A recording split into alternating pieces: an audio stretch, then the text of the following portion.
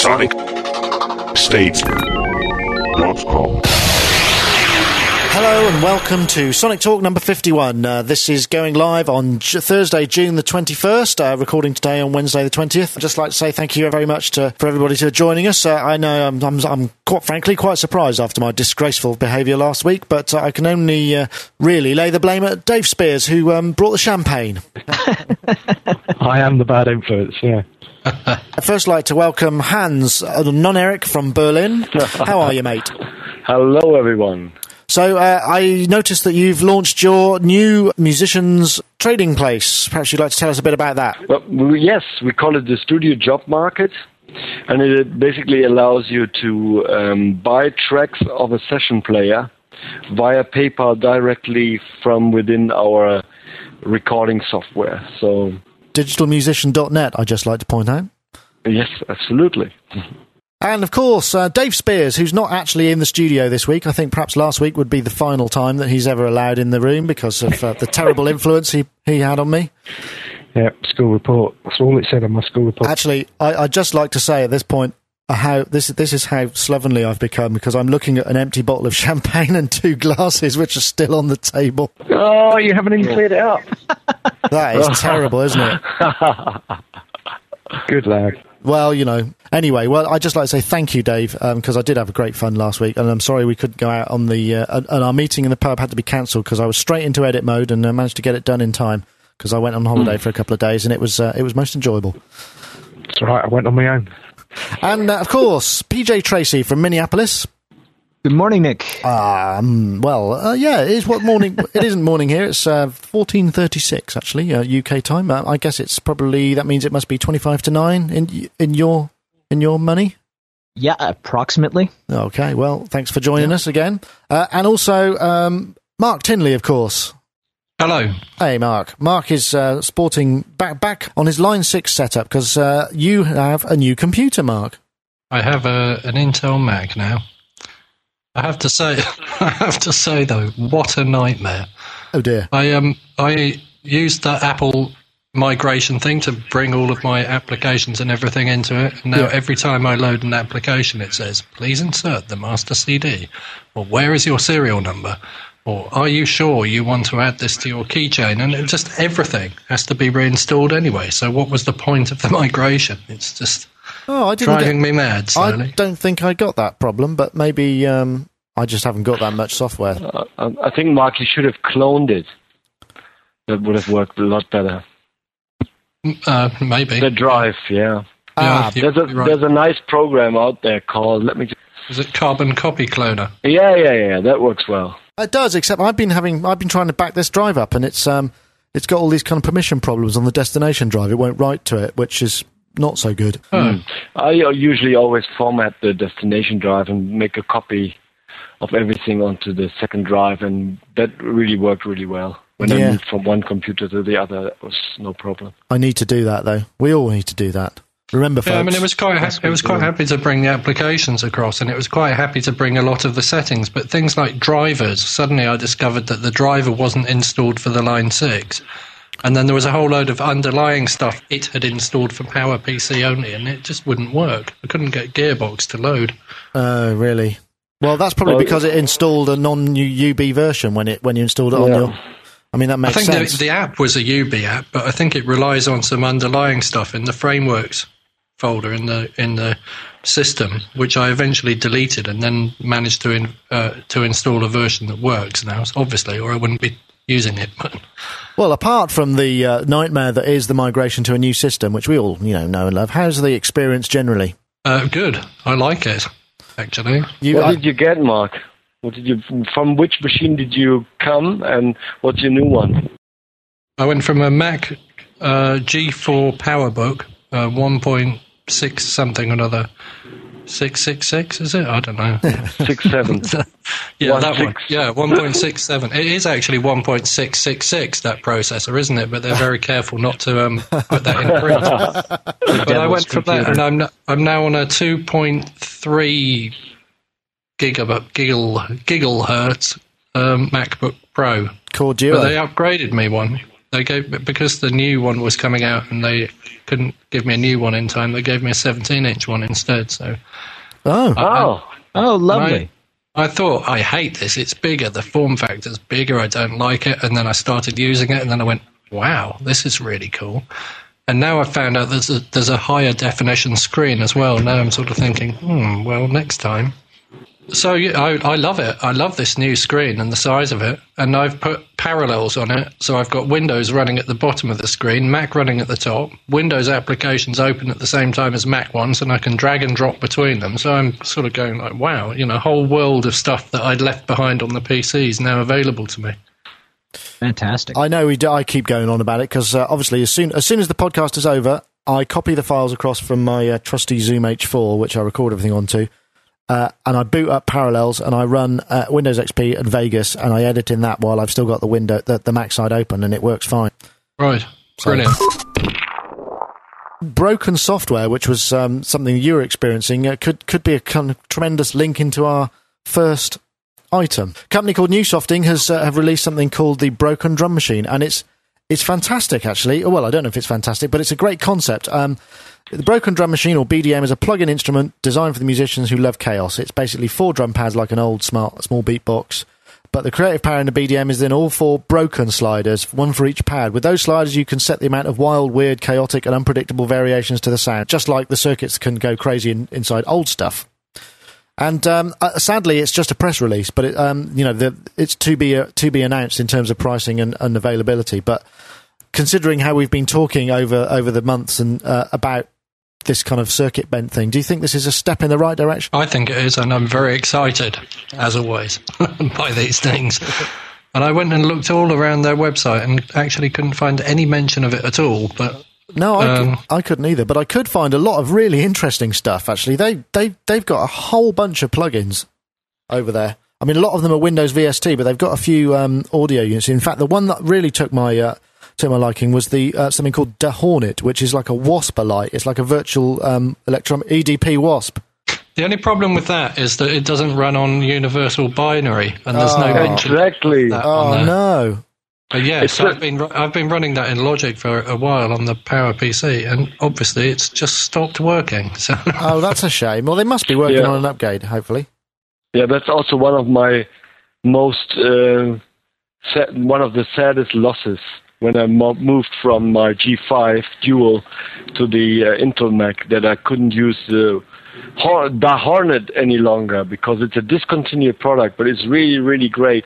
And I even did a video podcast comparing it to the real Wasp. And, you get a taste of the sound of a real Wasp. Yeah. But obviously the real one is a lot more... much stronger sound, and, but it definitely goes. It's got the character. So, and I used it quite a lot, and I was really, really sad to actually leave it behind. Oh, that is a shame. But you always lose one when you move up and migrate or upgrade your computer to a new operating system. And Macs are really bad at that. And I even did a podcast on Music Talk just on that subject. It's called The Lost Equipment, where I go on and about how in the modern world, through the changes in operating system, you're losing old equipment, and it's no way you either stick to your old system and keep everything, or you have to part with software that you really love and use a lot. So I don't know, PJ, what did you make of their stuff? Did you get a chance to look at any of it? And obviously it's more geared towards you because it's a lot of their stuff's Windows VST, so you're the lucky guy. Yeah, no, I actually didn't travel over to their website, but I look forward to seeing what comes of the Broken Drum Machine plugin. There's this sort of thinking is permeating a little bit into software, and I know that like with bit reduction and what have you can just kind of degrade things. So I mean, this seems to be just taking it and using it as a universal selling point rather than just an additional feature that you might expect. I want a voltage control. Because if all of this stuff that's modelled is modelled on components, the simplest way to make it go sort of into weird sounding would be to just turn the voltage right down. Yeah, maybe you're right. I'm wondering if it's just going to be a synthesis algorithms that create these sounds, or whether they're actually modeling components within the drum machine itself. Yeah, I'm not sure, to be honest. I mean, it may well be that. I mean, you look at some of their stuff and they're sample based. I mean, they do a lot of other things. They do something called a Groove Analyzer, which is Windows VST, which is an audio controlled drum synthesizer, like a vintage electronic drum tone generator, like Simmons or whatever. That looks kind of interesting. The DK Plus, which is 24 programmable drum pads, 6 output buses. It's like a sample player by the looks of things. Marimka, which is a marimba and a balafon. The Hornet, obviously, and they've got quite a lot of things, and there's some free stuff. I mean, the Hornet was a free one, and they do some reverbs and other things. So a good resource if only they keep their stuff up to date to work on. Because I imagine with the move to Vista and obviously Intel Max, a lot of their stuff might be kind of being left behind. So I wonder if they're going to get on the case and make it so. If you hear this, please, I need the Hornet for OS 10 Intel Mac. Okay, well, if they're listening, then I'm sure they'll take it on board. I have a feeling that perhaps that won't be the only request they've been receiving in recent months. Yeah, can I request that as well? Yeah. I'm just looking at my disabled plugins folder, and I've actually lost 24 AU plugins by moving to Intel. Oh, that's painful. Wow, it is, yeah. Mind you, isn't that going to make you more streamlined and svelte and kind of, more on the ball? Probably. I booted my OS 9 system yesterday, and that was kind of sad because I realised, I loaded Logic because I couldn't get something to work in 10 Pro Tools, actually, but I realised that without VST plugins, I've lost masses of stuff by moving from OS 9 to OS 10. Yeah, well, doesn't Parallels allow... Can you boot OS 9 in Parallels? I don't suppose you can, can you? Oh, that'd be a shame. You can't boot anything from OS 9 on an Intel Mac at all. No, I suppose not. You wouldn't be able to. Of course not. I have this very same problem moving from Cubase SX3 to Cubase 4. They're no longer supporting DirectX, which is the native Windows plugin format, and I think I'll lose. It's got to be 20, 25 plugins once I officially move over to Cubase 4. I've been sort of meandering that way. I have it installed on my laptop, but I can't bring myself to officially install it on my machine and switch on my desktop machine and switch over to using it with all of my projects because there's just too many DirectX plugins that I use that I don't have as VSTs or that aren't made as VSTs. Well, I mean, a lot of people, they're just staying where they're happy. I mean, I heard a rumor that Moby still uses OS 9 because, I know a lot of studios in Hamburg that still use OS 9. One of my suspicions is that maybe because they use lots of cracked software that's available on OS 9 and they don't get on OS 10. I don't know. Well, there is that, of course, I suppose. Dave, you've been very quiet. Yes. He's got his own nightmare switching to MacTel, right? Yeah. Nearly over. No, it was a joy. It's made you stronger, I'm sure. Yeah. Bring on Leopard. Even from one major operating system update to another, most of the plugins won't work and need to be updated. It's really... Compare that to the Intel platform. I think the Intel platform is much more compatible. That will obviously change with Vista 64-bit. Everything will be incompatible. But in the past, it has been really well, going really well. And I heard that people got some hacks to get the Logic 5.5 PC version running on dual machines. Oh, wow. Right. So even that program has been supported for years and years, and we've seen so many changes on the Intel platform. People are still able to run Logic 5.5 on the latest Intel machines. Right. No, that makes sense. That probably flies, actually. Absolutely. From Newsofting, coming up soon, Broken Drum Machine. So we'll start to see a little bit of... I don't know what we'll see, but we really look forward to it. And if you're interested in other stuff, they've got quite a major product range of software, free and otherwise. And even the stuff that's not free is actually quite reasonably priced. The new NN6 music production synthesizer from Yamaha. Codename Minimo. The 61-note portable synthesizer with incredible sonic power based on motive tone generation, real-time audio control, USB connectivity, and computer integration. Bundled with Cubase LE audio and MIDI sequencing software. Create, produce, perform. With the affordable and versatile MM6 music production synthesizer From Yamaha. www.mm6music.co.uk. That was an ad there from Yamaha UK, very kindly sponsored the show. Also, you can win a Yamaha MM6 Minimo. They very kindly donated one to celebrate the 50th podcast, and that competition is still open. Check the show notes for details. In the meantime, get yourself over to mm6music.co.uk and see what they sound like.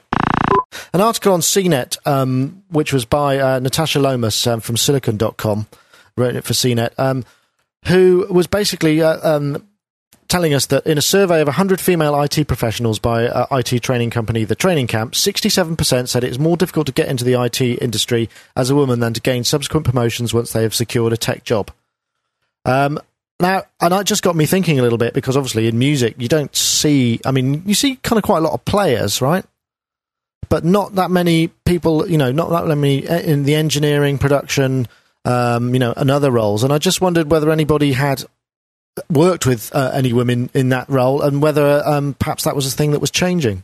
I noticed when I did the gig at the Astoria with Fields of the Nephilim, actually, that both the house engineers were female, and they were very professional. Goldfrapp's front of house engineer, a lady called Helen, she was equally professional, and she toured with a lot of big acts. And there used to be an engineer called Raina Shine, who did a lot of stuff with Vangelis. And I remember her coming down to a club that I used to be the house engineer at, and she was doing the sound for a band, and they were recording upstairs and stuff. But outside of that, I have to say, I kind of struggle to think of any other other women in those kind of roles, and I wondered why that might be. One thing I've noticed, Nick, I have some friends who teach at some of the musical colleges in town, and there are a lot of younger women coming up through the engineering and production programs, so maybe this will change right over the course of the next 10 years or so. In Germany we have a general discussion that women and girls are being much better at school than the boys, because there's now it's more than 60% of the attendance of the high schools here in Germany are female. Right. And there's this big discussion that that the young males have a problem because they spend too much time in front of computers and PlayStations and PlayStation Portables. And another theory is that also that because we are in an age of communication, or the age of communication is happening right now with all this new technology, and that women are more fit at communication in general, and that's why they will be better off in the future than males. Oh, that's an interesting theory. I mean, I suppose, traditionally guys, in the same way that they're always the ones who light the barbecue, they always tend to be the ones who kind of figure out how the remote works for the video or whatever. So, I mean, maybe it's a stereotypical kind of situation. So therefore, women don't feel that that technological roles are naturally something they'd be good at. But I mean, I'm sure that's not the case. I think that's definitely changing, Nick. My fiance is a little bit younger than me, and I've noticed in the younger generation of women that, for instance, they embrace video games a lot more than, say, they did 15, 20 years ago. I don't know, maybe I'm making a generalization here, but for instance, I mean, just personally, I dug out my Nintendo GameCube, which I haven't looked at in 5 years, the other day, and hooked it up, and my fiance jumped on it and can't get enough of it. Right.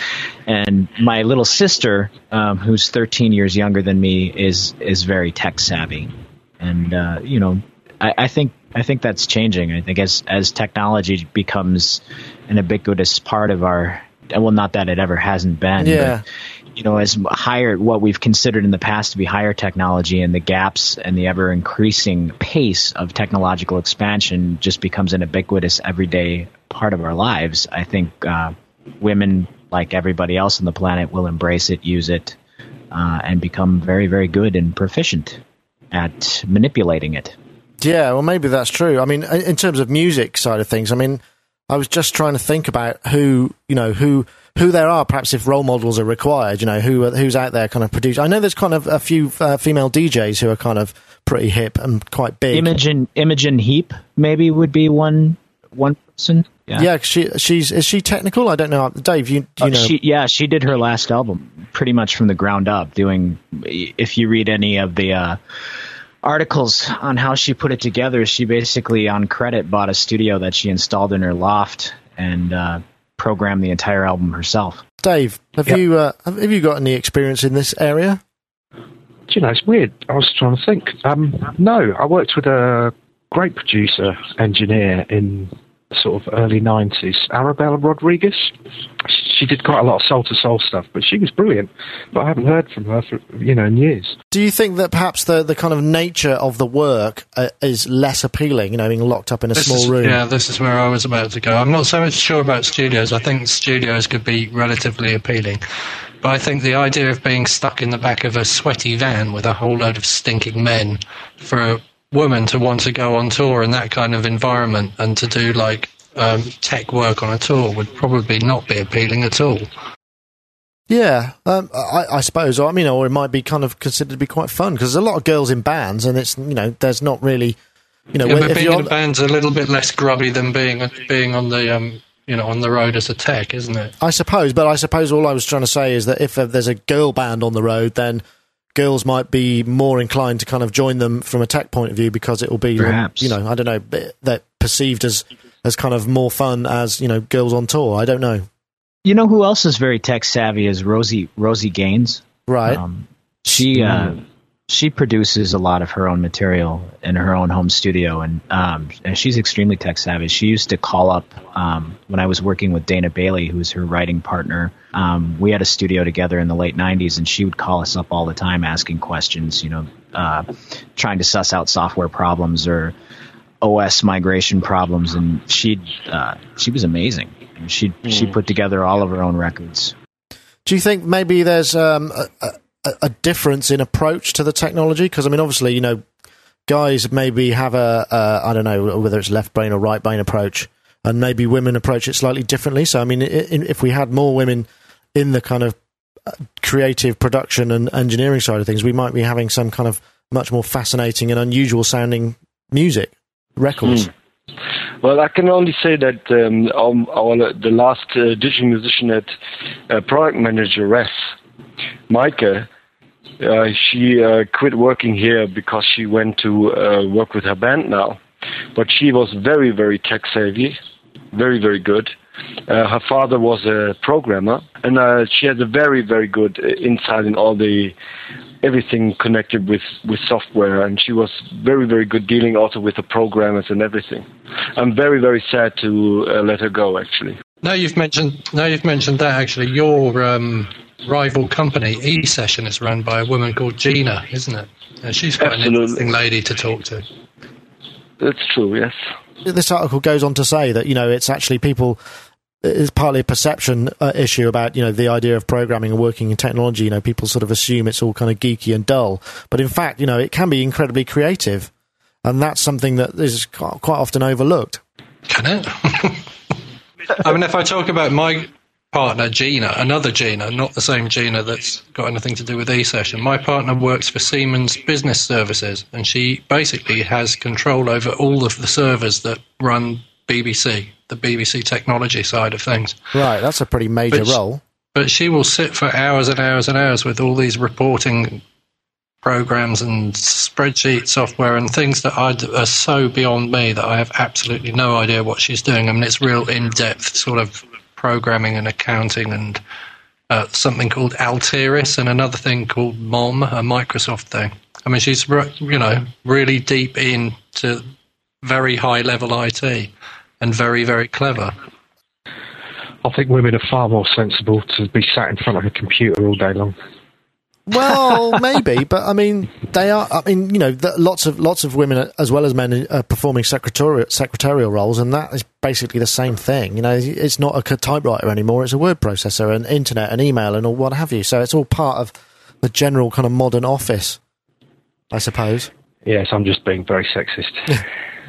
I know that at Real World, there are at least a couple of female assistants. They always take on assistants that then graduate on to do engineering, and they've kind of worked on major records or whatever. So, I guess it's a sort of giving the opportunities and encouraging people to do it, I suppose, is probably just as valid. I think it all go. I'm sure. I'm absolutely certain. In fact, I mean, when you talk about female assistants, assistant's job is the worst job in the world. I mean, you have to be there 2 hours before the act and clean the studio up and, you know, set everything up, and then you're there all day and making tea for people and running and basically learning bugger all, and then, you know, that you're there for several hours at the end, and if you're lucky you get to go home. If not, you sleep on the couch. I can't see many of the women that I know, even the ones that would put up with that kind of stuff, you know, people that go camping and things, that would be able to deal with that, because I don't know, they're cleaner than men. That's what I'm trying to say. I mean, men just will go for days without washing and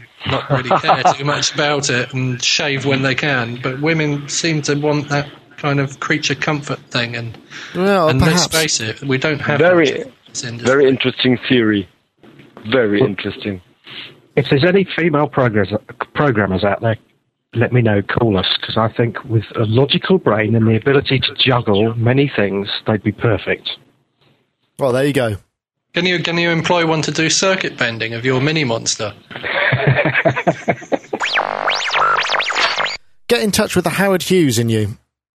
Now, the handler, and it's basically a key ring with a kind of hook that comes out that's obviously quite strong, that you can use for kind of opening toilet doors and, you know, things like that, so you don't actually have to touch them. And it's made of it's got rubber and plastic components that are infused with nano-silver particles that will effectively kill 98% of all single-celled organisms, including bacteria. We've all worked in studios or on tour with people who have very particular kind of hygienic or otherwise requirements, and I just wondered if it would yield any interesting stories, with names omitted to protect the innocent, of course. I can't think of any. I can't either. No, I couldn't. I confess I couldn't either. I think it's a fantastic thing. I like it, and the idea of having the nano silver in there is actually quite makes a lot of sense, because well, you were talking about the last century, possibly the one before that and leading into the last century. Colloidal silver was the antibiotic that you got given before penicillin came along. So, oh really? It's sort of like silver particles in water. So you would drink that if you'd got flu or whatever. I don't know. Oh, no, it was supposed to sort of do for the bacteria. It's supposed to be a better antibiotic than modern antibiotics, and medicine seems to be moving back towards it. Elastoplast, they've got plasters with silver in again now. I suppose the thing with something like this, I mean, I don't know, every time I go to London and I go on the tube, I've come up with conjunctivitis or some sort of, you know, disease, some sort of minor virus or illness that I've kind of picked up from some surface or whatever. So I suppose, you know, people who live in crowded cities are going to be gravitating towards this kind of thing a bit more. I think that they discovered that it had antibiotic properties because in many years ago, when only royalty could afford to eat with silver plates and drink out of silver goblets, none of them got sick, but all the sort of peasantry used to get like the dysenteries and the Black Plague even maybe or whatever, but the sort of the royalty didn't get sick. And something that happens if you ingest a lot of silver is that your skin and your blood goes blue, apparently. Turns blue. So that's why the royals were called blue bloods, because they literally had blue blood when you cut them open. That'd be a heck of a lot of silver you had to scoff. I don't know how much of a dosage you have to take for you to go blue, but there's a skin condition that happens if you take too much silver. I mean, I know all this because my ex-wife was really into alternative health medicines and stuff, and whenever the kids got sick, she'd be like, colloidal silver, they're not having antibiotics, and, you know, we'd have to drink all this vile-tasting metallic stuff. Did it work? Actually, it did, yes. It does work. Sounds expensive, though. It is expensive. It's quite difficult to get as well. You can't just walk into Boots and buy it. I'd like some silver to drink, please. Yeah. You can make it if you've got an electrolysis kit and some distilled water, and you put a piece of silver in and connect it to a battery and stuff, and it infuses the water with silver particles. Good Lord. So I wonder if you keep this thing in your pocket, fondle it as you're apt to do with key rings, whether your hands go blue. That would be a terrible byproduct. But anyway, if you're interested, the handler fits an extra finger, and you can get it for $10.95. I'll put the link in the show. That's dollars, so it doesn't seem that pricey. I'll put the link in the show notes if anyone has to have one. Has anybody heard anything good lately? And I thought I'd start off because a few weeks ago we did this news item of this band called Punk Disco. I found a YouTube video, and I'm going to play it. 1 and 2 and 1, 2, 3. Go.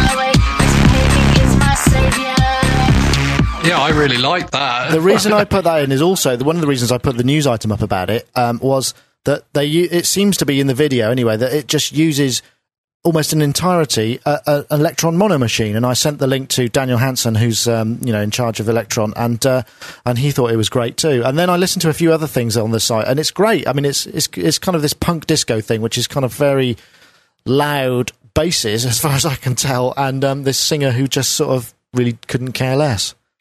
I'm so bored of these, really loud, repetitive drum beats. To hear something else too loud is absolutely, really refreshing. I love the fact that bass was so loud. I really liked it. I mean, I don't know what the mix is like in reality, but down Skype that sounded fantastic. Well, no, it's even better. Is it? Yeah, if you go and check it, you have to send me the link. Yeah, well, I'll put it in the show notes. It's punkdisco.co.uk, spelled as you'd expect it. And that's something. I know the other thing I bought the other day was the White Stripes album. I know everybody's going on about it, Icky Thump. And that sounds fantastic, man. God, I don't know if anyone's heard that. I mean, I'm not a big fan of theirs, but the sound of it, it's just rock-tastic. It's full of the most amazing riffs, kind of recorded with great kind of analogness, and it just sounds brilliant. So that's my Who contribution. produced that record, Nick? Jack White.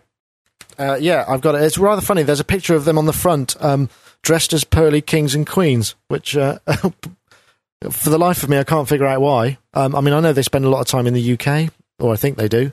So maybe that's it. Well, I think I completely misunderstood what you were asking for in the show notes, and I found a very interesting jet bicycle on YouTube, Okay. which has got nothing to do with music at all. But it sounds interesting. It sounds good.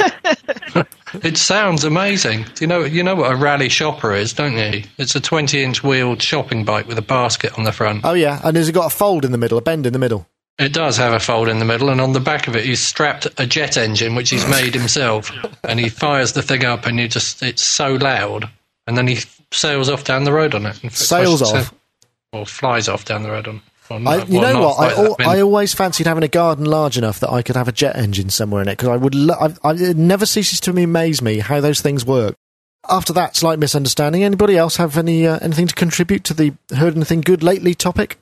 Well, I know that at the Apple Developer Conference, a new logic was shown to some developers. Ah, really, really, really? And what can you tell us about this? Nothing. Otherwise, I'd be fined $2 million. Of course. And they come into my office and they pull out all the Macs and they strip me naked. I'm sure they would. Whatever they do. No, I know that it's definitely been shown, and but on the highest level of secrecy, and supposed to be released in Europe in August. Well, it doesn't. But never know. Yeah, well, it doesn't surprise me. I mean, there's all sorts of stuff coming up. I mean, I've heard, there's all sorts of functionality coming to Final Cut Pro, sort of multi-track stuff going into Soundtrack and all that thing. So they're obviously disseminating the technology and kind of, developing it on multi-stratas and all that sort of nonsense. PJ. Yeah, Monday night I went to see Hiromi perform at the Dakota Club here in Minneapolis, and that was outstanding. It was one of the very best shows that I have ever seen in my entire existence on the planet. He's the the sort of the genius, prolific. Is she Japanese? She is pianist? Japanese. She studied at the Berklee College of Music here in Boston, Massachusetts, and she's I guess reportedly a child prodigy. Came in contact with Chick Corea at the age of 17, and this sort of spawned her love of jazz. And she is absolutely astonishing. I mean, I'm a big fan of old piano players like Art Tatum and Oscar Peterson, and I own multitudinous recordings of those artists. And watching her perform live, I think it's got to be the next best thing to going back in time and seeing Tatum live or she's Oscar that good. Peterson at his heyday. She is just it's otherworldly. It's otherworldly. Wow. And her band is fantastic. And what's great is she can play like Oscar Peterson, she can play like Art Tatum, but she is very rock and funk influenced. She she's obviously a product of our time. She's young. She's only 29, and she's just wow. I can't wait to hear what she does in the next. I think I saw something on YouTube where she's on some Japanese television station and kind of soloing on a Nord lead or something, and it was she plays a Nord lead and an electro. It was quite sort of jazz fusion kind of area. I prefer personally when she plays the piano. Right. Or when she plays the electro as a Rhodes. But she does do some things on the lead. It doesn't sound like she gets too deep into the programming, and it does end up sounding, kind of fusion-y. But it works in the context of her band when you see it live. But her piano chops are just unbelievable. Oh, well, that sounds like a good experience. I think I've lost the plot. What's happened? My daughter's got a dog with a Nord lead. Oh. Dun, dun, dun. Sorry. Did you see the Nord modular in Lego? No, really? That sounds cool. I saw that on the net yesterday. It was great. I've been making electric guitars for my son with Lego. And every time I make one, he goes, "Daddy, I don't like it," and smashes it up. Excellent. He's got a touch of the Pete Townsend about him, yeah. Yeah. So, Dave, I think you're the only one who hasn't piped up yet about this one. Listen to anything good lately? Yeah. Blimey. I'm looking forward to hearing the new Underworld album, which has been called Oblivion with Bells. Right. But I haven't heard all of that yet. But no, I've gone back in time over the last week or so. I've been exploring the sensational Alex Harvey band recordings. Yeah, I was very friendly with their guitarist years ago, and I got a hold of their book, which is quite stunning. They made a lot of money and ended up with very little of it. So no change there. It prompted me to kind of go back and try and find out a load more about them. Okay, well, I think we can probably wrap up then if everybody's happy with that. I'd just like to say again, thanks to everybody for joining us. Thank you very much to Dave Spears. Thank you. And Non-Eric from Berlin. Hello, and if you're a German native speaker, come and visit my blog site on www.musotalk.de. Please do. Thank you, Hans. And PJ Tracy, of course, thank you for coming online so early in the morning once again. Thanks for having me, Nick. And, of course, Mark Tinley, thank you once again, coming from Line 6 and Intel reunited. Yep, and it hasn't crashed, has it? Which is fantastic. That's good. Very much. Okay, well, we are going to take a break. Next week, I'm going to be interviewing the creator of the Yamaha Tenorion, that sort of amazing instrument that's sort of built on a matrix with all sorts of light shows. Kind of crazy instrument. He's coming over from Japan. I'm not quite sure how it's going to go, so I don't believe he speaks any English, and I don't speak any Japanese, but maybe it'll be a sort of music can do the communication, so we'll look forward to that. That's actually going to be released sometime in the autumn, so we should have something on that when I get back from holiday, because I'm going to be away for another 2 weeks having the family holiday, and I'm not sure if I'm back in time to do the podcast, so it's going to be a 3 to 4 week break. You'll just have to bear with me. I hope you can live without us for a little while, but have a great summer, and we'll see you when we get back. In the meantime, we had some great messages from last week's podcast, and I'm just going to read a few out over the play out. John Mahoney from Miami says, very enjoyable, but I should have popped open some champers with you. Congrats on reaching the half century. Well, thanks for that, John. And also from Iceland, Magnus B. Skarfednisson. I hope I've pronounced that right. It's quite a mouthful. So best regards and thanks for a superb podcast. Harry Ray Makers from Australia says, love the podcast. Harry and Joe, also from Australia, said, congratulations on 50 episodes of Sonic Talk. It's a great podcast. Thank you very much.